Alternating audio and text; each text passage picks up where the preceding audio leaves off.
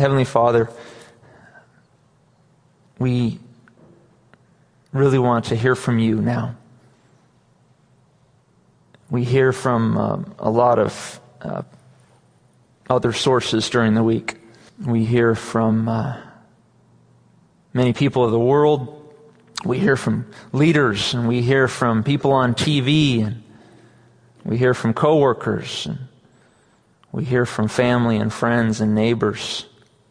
Some of it's words that are wise, but a lot of it, Lord, a lot of what's coming out of the world are things that pull us away, that take us away from you. So we gather now because we want to hear truth. We want to hear clarity. We want to hear something fresh from your word that we know is solid and that is grounded in a different way than the things that we hear throughout our week. So Holy Spirit, speak to us through your word. Impress it upon our hearts. Make its roots go down deep in us, that we might experience great fruit from it. In Jesus' name we pray. Amen. We are in the book of Esther today. The title of this message, I'm not going to take us through an introduction as much today, but the title of this message is Fearful Yet Faithful. Fearful Yet Faithful. And we'll be in the book of Esther chapter 4. But I wanted to get us up to speed to chapter 4 in case you have not been with us yet. And we'll learn a little bit more about what it means to be fearful yet faithful as we go through this story. The year is 475 BC. King Ahasuerus, or King Xerxes of Persia, is on the throne. The Jewish people are a small minority in Persia, having been exiled there 100 years prior. But they did not wallow in their minority status. In fact, they did just the opposite. They went to work. Some of them even found themselves rising up in power in Persia. Two such people, Esther and her uncle and adopted father, Mordecai, they were two such Israelites that made the most of their opportunities. Mordecai had risen up so much that he was an official before the king. An official at the king's gate, it is said. And he had given clever counsel to Esther, which helped her become the queen. But these two instances of Jewish influence in Persia did not mean that the Jews were living comfortably in a distant land. The Persians were pagans, and among their citizenry were some that had developed long-standing hatred toward the Jews. Unfortunately for Esther and Mordecai and the Israelites, one such man who happened to be second in command of all of Persia was someone who hated them. Haman was his name. And as we learned last week in chapter 3 from Pastor Tom, Haman found a way to convince King Xerxes to issue a divine edict ordering the execution of every Jewish man, woman, and child. As the order made its way through the immense Persian kingdom, you can imagine the impact that was felt throughout the kingdom. We can only imagine the reaction that must have been felt by people who received this order. We catch a glimpse of that in chapter 4. Let's all stand as we read from Esther chapter 4. I'm going to begin in verse 1, going back just a little bit of what Pastor Tom covered, and then continuing to verse 17. Esther 4, we read this.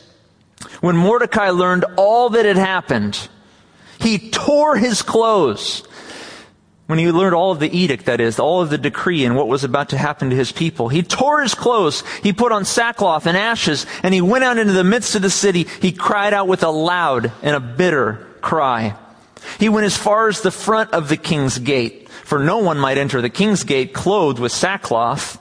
And in every province, verse 3, when the king's command and decree arrived, there was great mourning among the Jews, fasting, weeping, wailing. Many lay in sackcloth and ashes, verse 4. So Esther's maids and eunuchs came and told her, and the queen was deeply distressed. Then she sent garments to clothe Mordecai, her uncle, and take his sackcloth away from him. But Mordecai would not accept them. Then Esther called Hatak, one of the king's eunuchs, whom he had appointed to attend to her, and she gave her servant a command concerning Mordecai to learn what and why this was. So Hatak went out to Mordecai in the city square that was in front of the king's gate, and Mordecai told him all that had happened to him, and the sum of money that Haman had promised to pay into the king's treasuries to destroy or exterminate the Jews. He also gave him a copy of the written decree for their Jewish destruction, which was given at Shushan, that he might show it to Esther and explain it to her, and that he might command her to go to the king, make supplication to him, and plead before him for her people, the Jews. So Hatak returned and told Esther the words of Mordecai. Then Esther spoke to her servant and gave him a command for Mordecai. He goes back to Mordecai, verse 11. He says, all the king's servants and the people of the king's provinces know that any man or woman who goes into the inner court of the king who has not been called, he has but one law, put all to death, except the one to whom the king holds out the golden scepter that he may live. Yet I myself, Esther conveys, I myself have not been called to go into the king these 30 days. So they told Mordecai Esther's words. Then Mordecai, verse 13, told them to answer Esther. Do not think in your heart that you will escape in the king's palace any more than all the other Jews. For if you remain completely silent at this time, relief and deliverance will arise for the Jews from another place, but you and your father's house will perish. Yet who knows whether you have come to the kingdom for such a time as this. Then Esther told them to reply to Mordecai, go, gather all the Jews who are present in Shushan and fast for me. Neither eat nor drink for 3 days, night or day. My maids and I will fast likewise, and so I will go to the king, which is against the law. And if I perish, I perish. So Mordecai went his way and did according to all that Esther commanded him. You may be seated.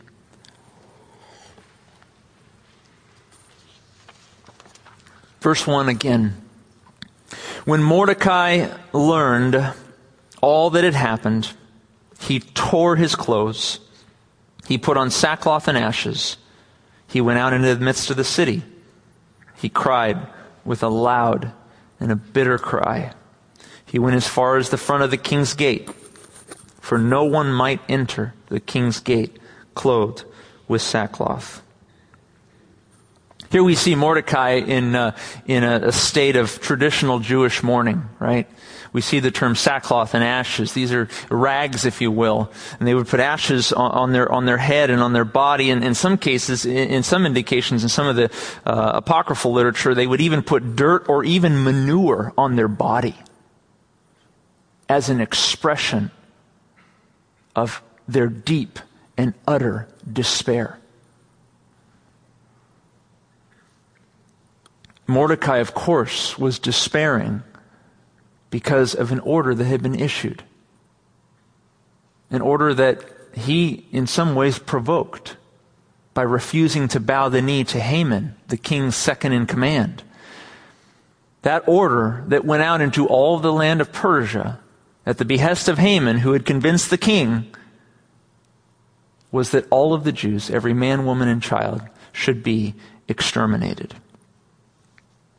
I wonder if in Mordecai's moment of remorse, if in his moment of sorrow, I wonder if there was a hint of remorse and regret in Mordecai. After all, it was Mordecai who had refused to bow the knee to Haman that initiated this plan to begin with. Sometimes our words and our actions can cause great pain to others. Imagine if you were Mordecai for a moment. Just pretend that you were Mordecai. Never in your wildest dreams could you imagine that by refusing to bow to Haman, you would be endangering not only your life, but the entire life of your family and the entire life of your people group. Would you regret your action? How we exercise faith has implications for others. The things we say, the things we do in this world and in the digital world, we're not just representing ourselves.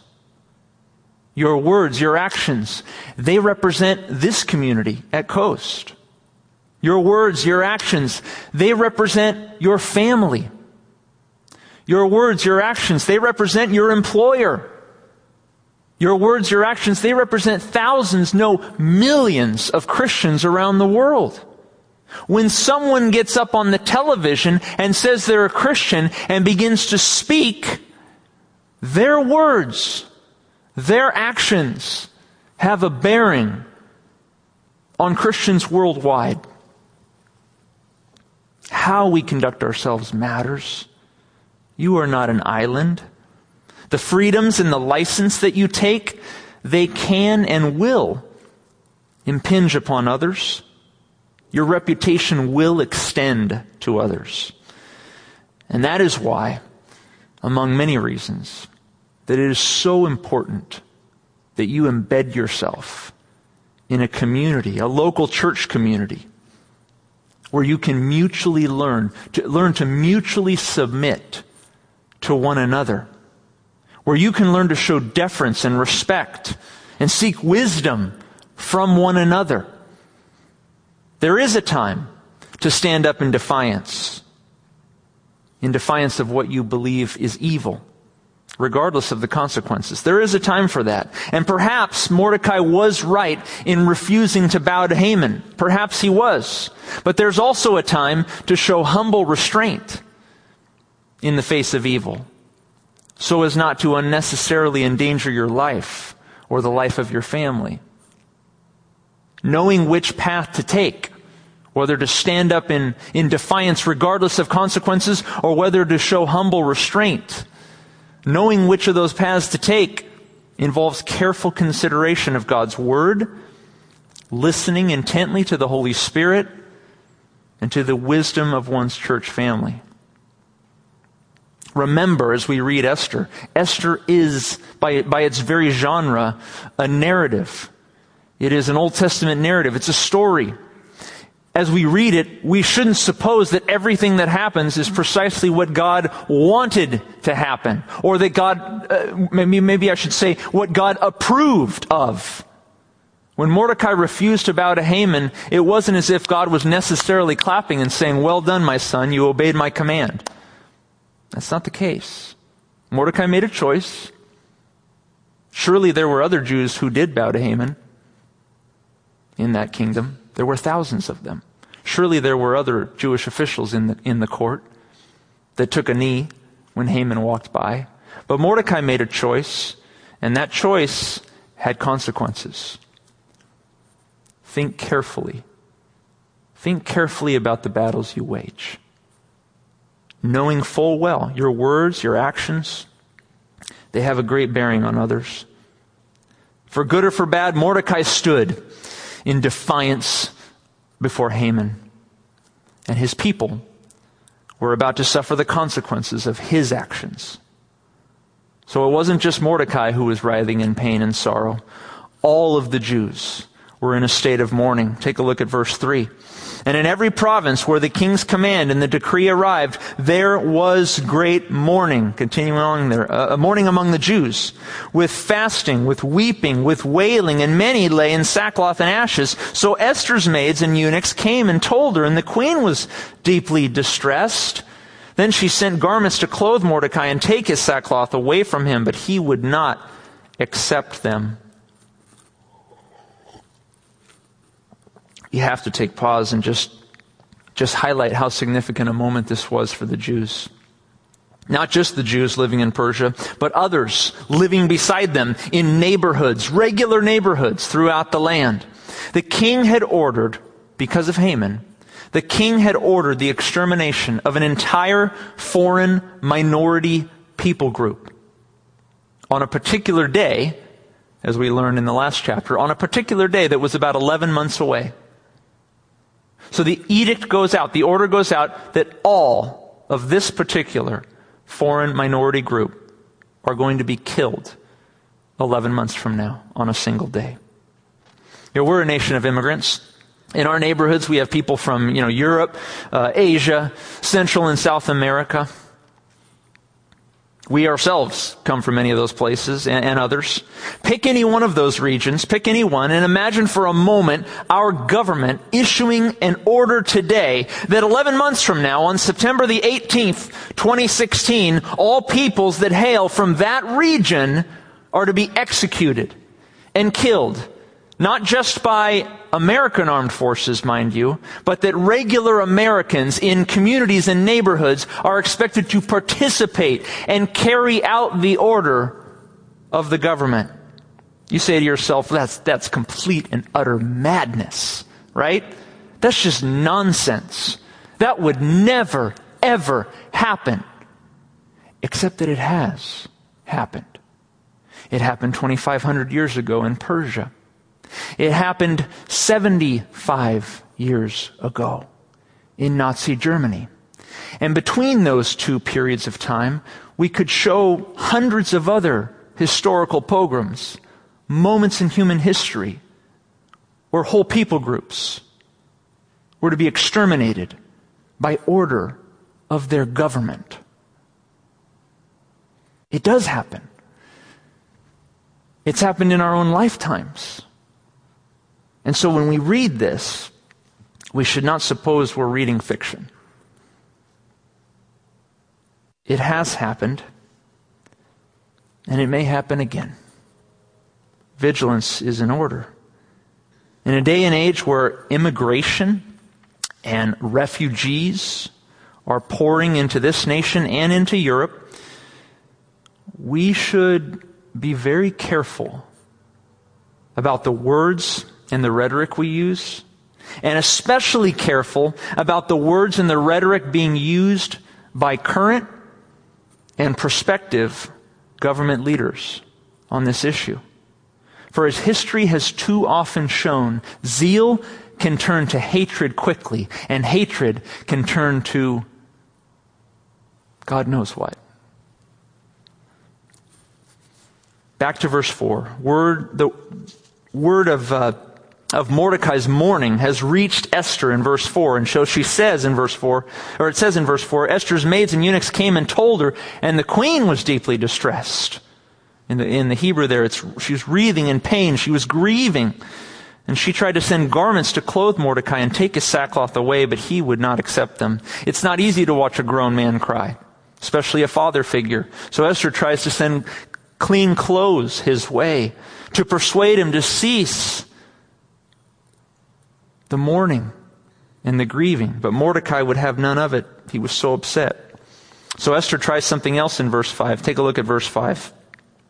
Then Esther called one of her servants, Hathach, one of the king's eunuchs, whom he had appointed to attend her, and she gave him a command concerning Mordecai to learn what and why this was. So he went to Mordecai in the city square that was in front of the king's gate, verse 7, and Mordecai told him all that had happened to him, and the sum of money that Haman had promised to pay into the king's treasuries to destroy the Jews. He also gave him a copy of the written decree for their destruction, which was given at Shushan, that he might show it to Esther and explain it to her, and that he might command her to go into the king, to make supplication to him, and plead before him for her people.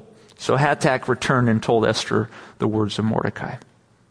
Esther commissions her servant to go and speak to Mordecai. Notice verse 5, to learn what and why this was. Let's jump back to verse 5 for just a moment. To learn what and why this was. That's an interesting way of phrasing it.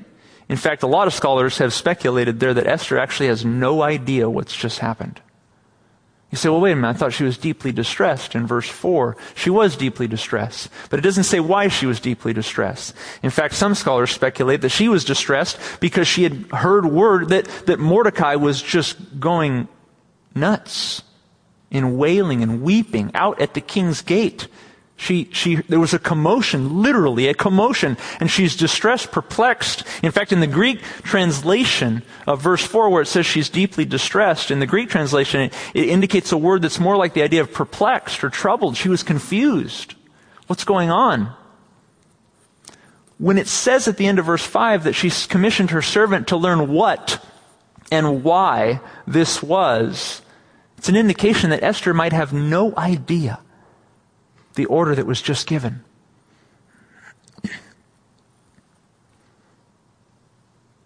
What's going on? Esther doesn't fully know what's happening.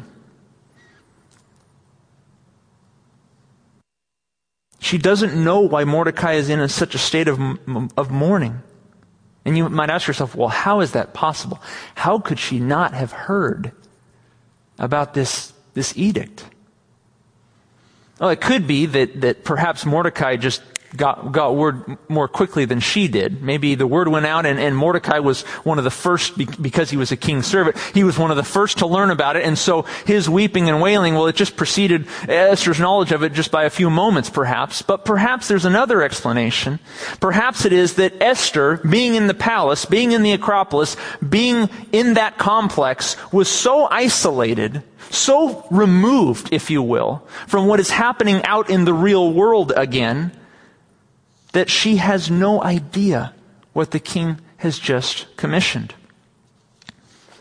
We can't be sure if Esther knew about the edict in advance or not. The text seems to suggest she didn't fully know. That, for me, is just a reminder, especially to those in leadership, those of you who are any kind of executive or you're in government, or you're in some capacity on a committee of leadership, or particularly governing officials. The further you remove yourself from the people, and you start enacting laws and regulations, and you start making decisions that affect regular people, and yet you're over here removed in your palace, in your Acropolis, in the palace complex, and you just don't even know what's happening in the outside world. The further you're away from the people, that's a dangerous place to be. I always want the stage lowered. That's one of my goals. If we ever change this sanctuary, I want it lowered. And a lot of the elders look at me and say, why? And my reasoning is because I want to be closer to you.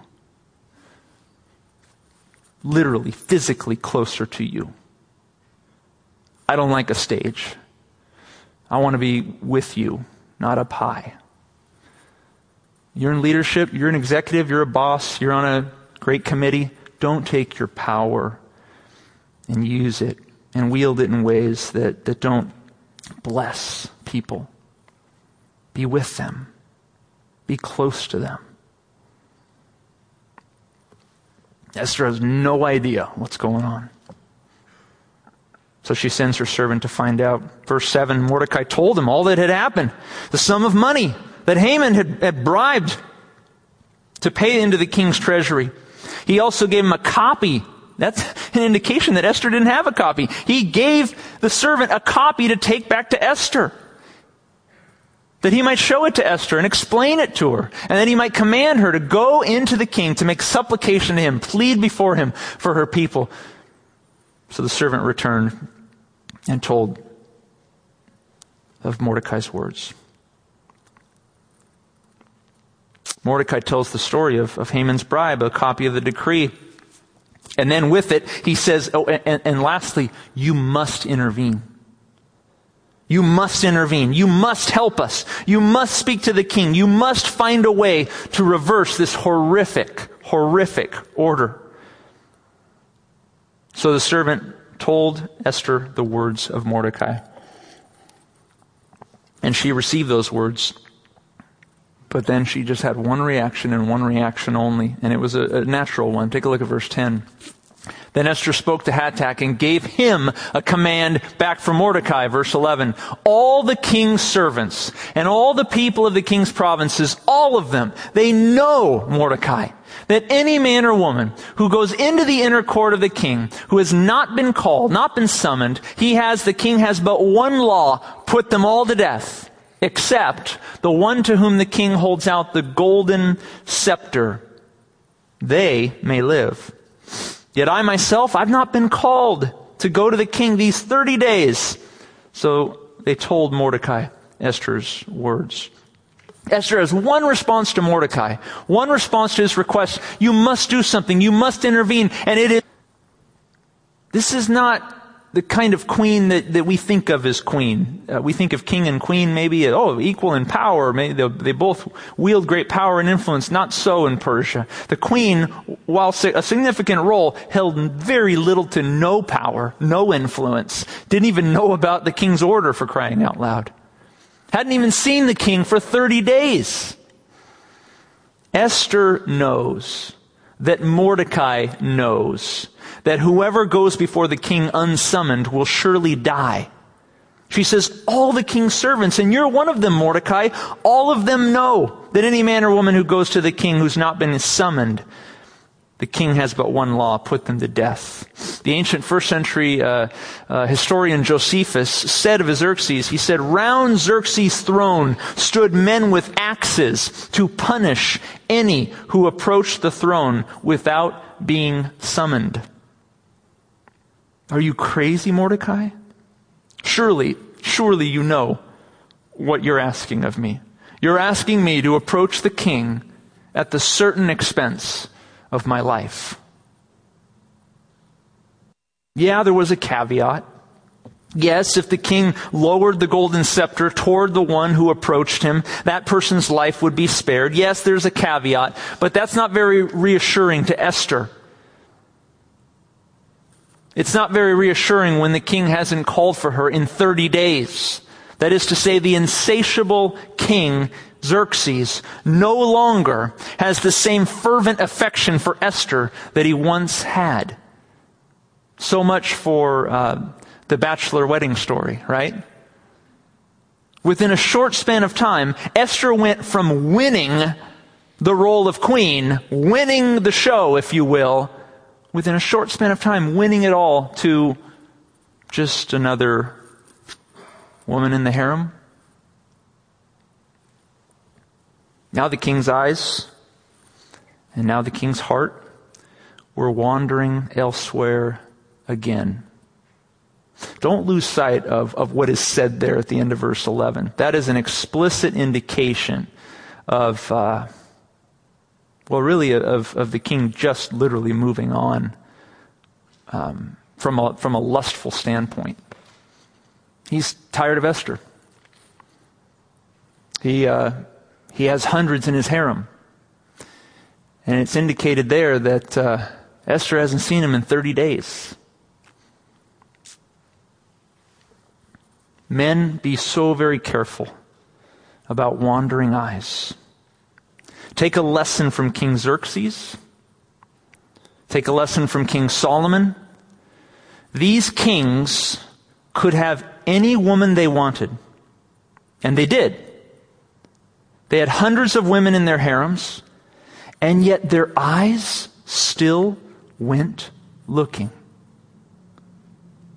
Their heart's desire still wasn't quenched. And why? Why was it not quenched? Because they supposed that sexual encounters would make them happy and fulfilled.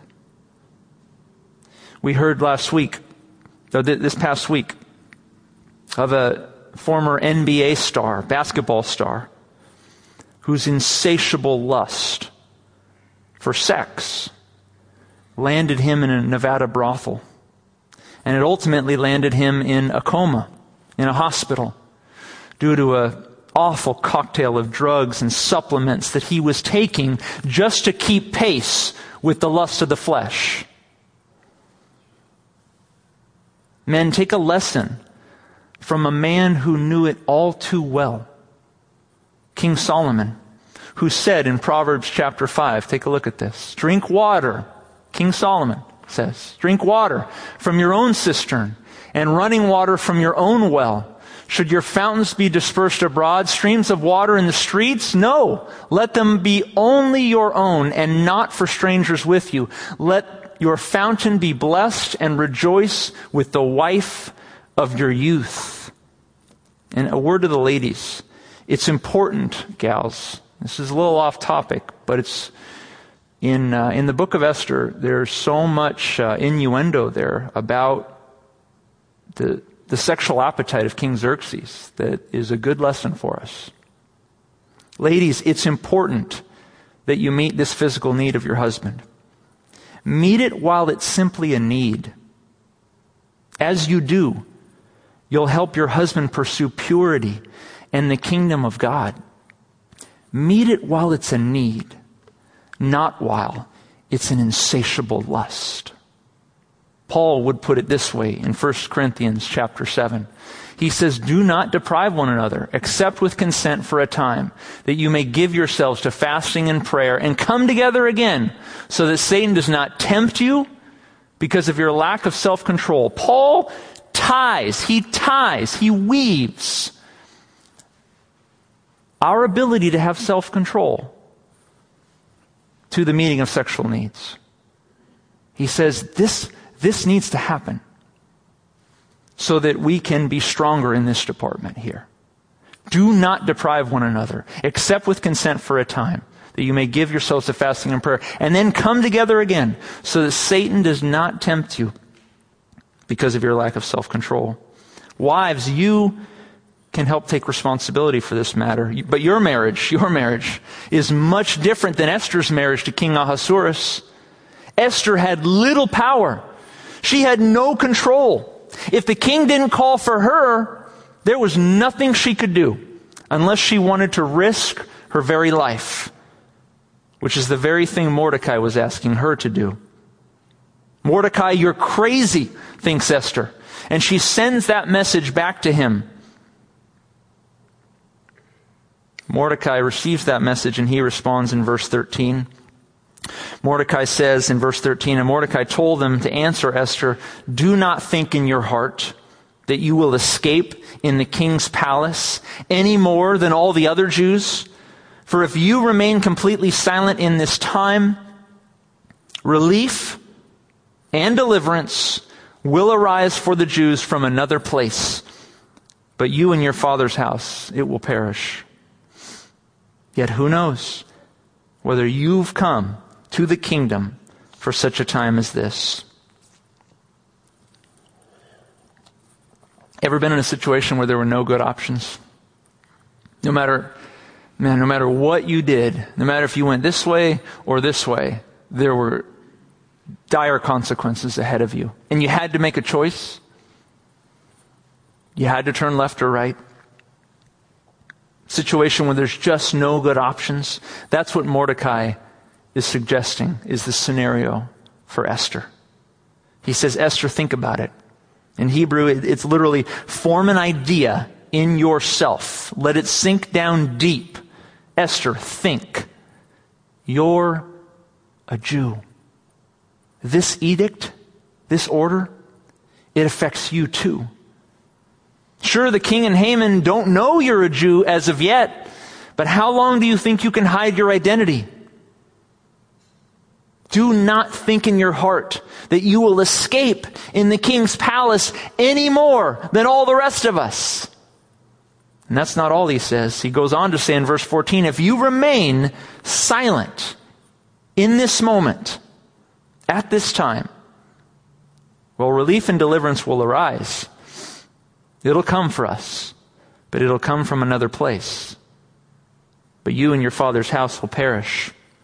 And most of us read verse 14 and we love what's listed there in the middle, where it says, relief and deliverance will arise for the Jews from another place. What an indication of confidence. What an indication of conviction that Mordecai has.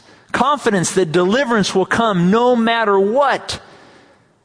We see in this a veiled reference to Mordecai's overarching conviction that the providence of God, for his love, for his people Israel, it will not be overcome. But I want us to pay attention this morning to the end of verse 14, the part where Mordecai says, in effect, deliverance will come regardless of what you do, Esther. But if you don't play your part in that deliverance, you and your father's house will perish. Deliverance will come regardless of what you do, Esther. But if you don't play your part in that deliverance, you and your father's house will perish. There are three options that scholars give to Mordecai's statements there. One is he's guilting her, right? That's maybe the most mild option. He's just guilting her. He's kind of reminding her, hey, remember all I did for you, raising you? Your parents had died and I raised you and I've given you this opportunity. Maybe he's guilting her a little bit into heeding his advice and going before the king. A second option is that he's warning her of divine judgment that might befall her if she refuses to do something to protect her people Israel. And then a third option that some scholars suggest, which I find a little much, but nevertheless it's on the table, and that is that Mordecai is potentially threatening her. Not he himself threatening her, but that the community behind him is threatening her. That if she doesn't stand up and protect them, that if any of them are spared, that they would take it against her. That they would hold her partly responsible if she refused to help.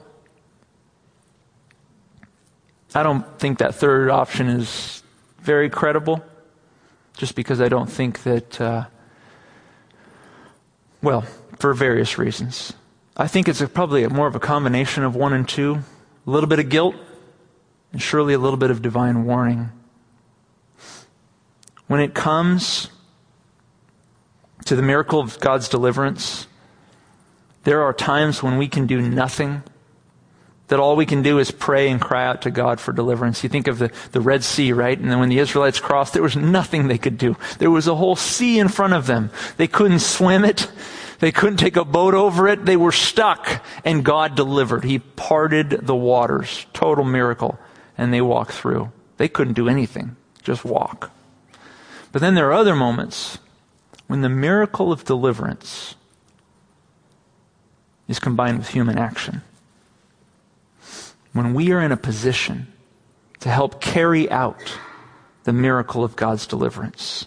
When God puts us in a position to make a real and a lasting difference. When we find ourselves in the right place at the right time to answer God's call.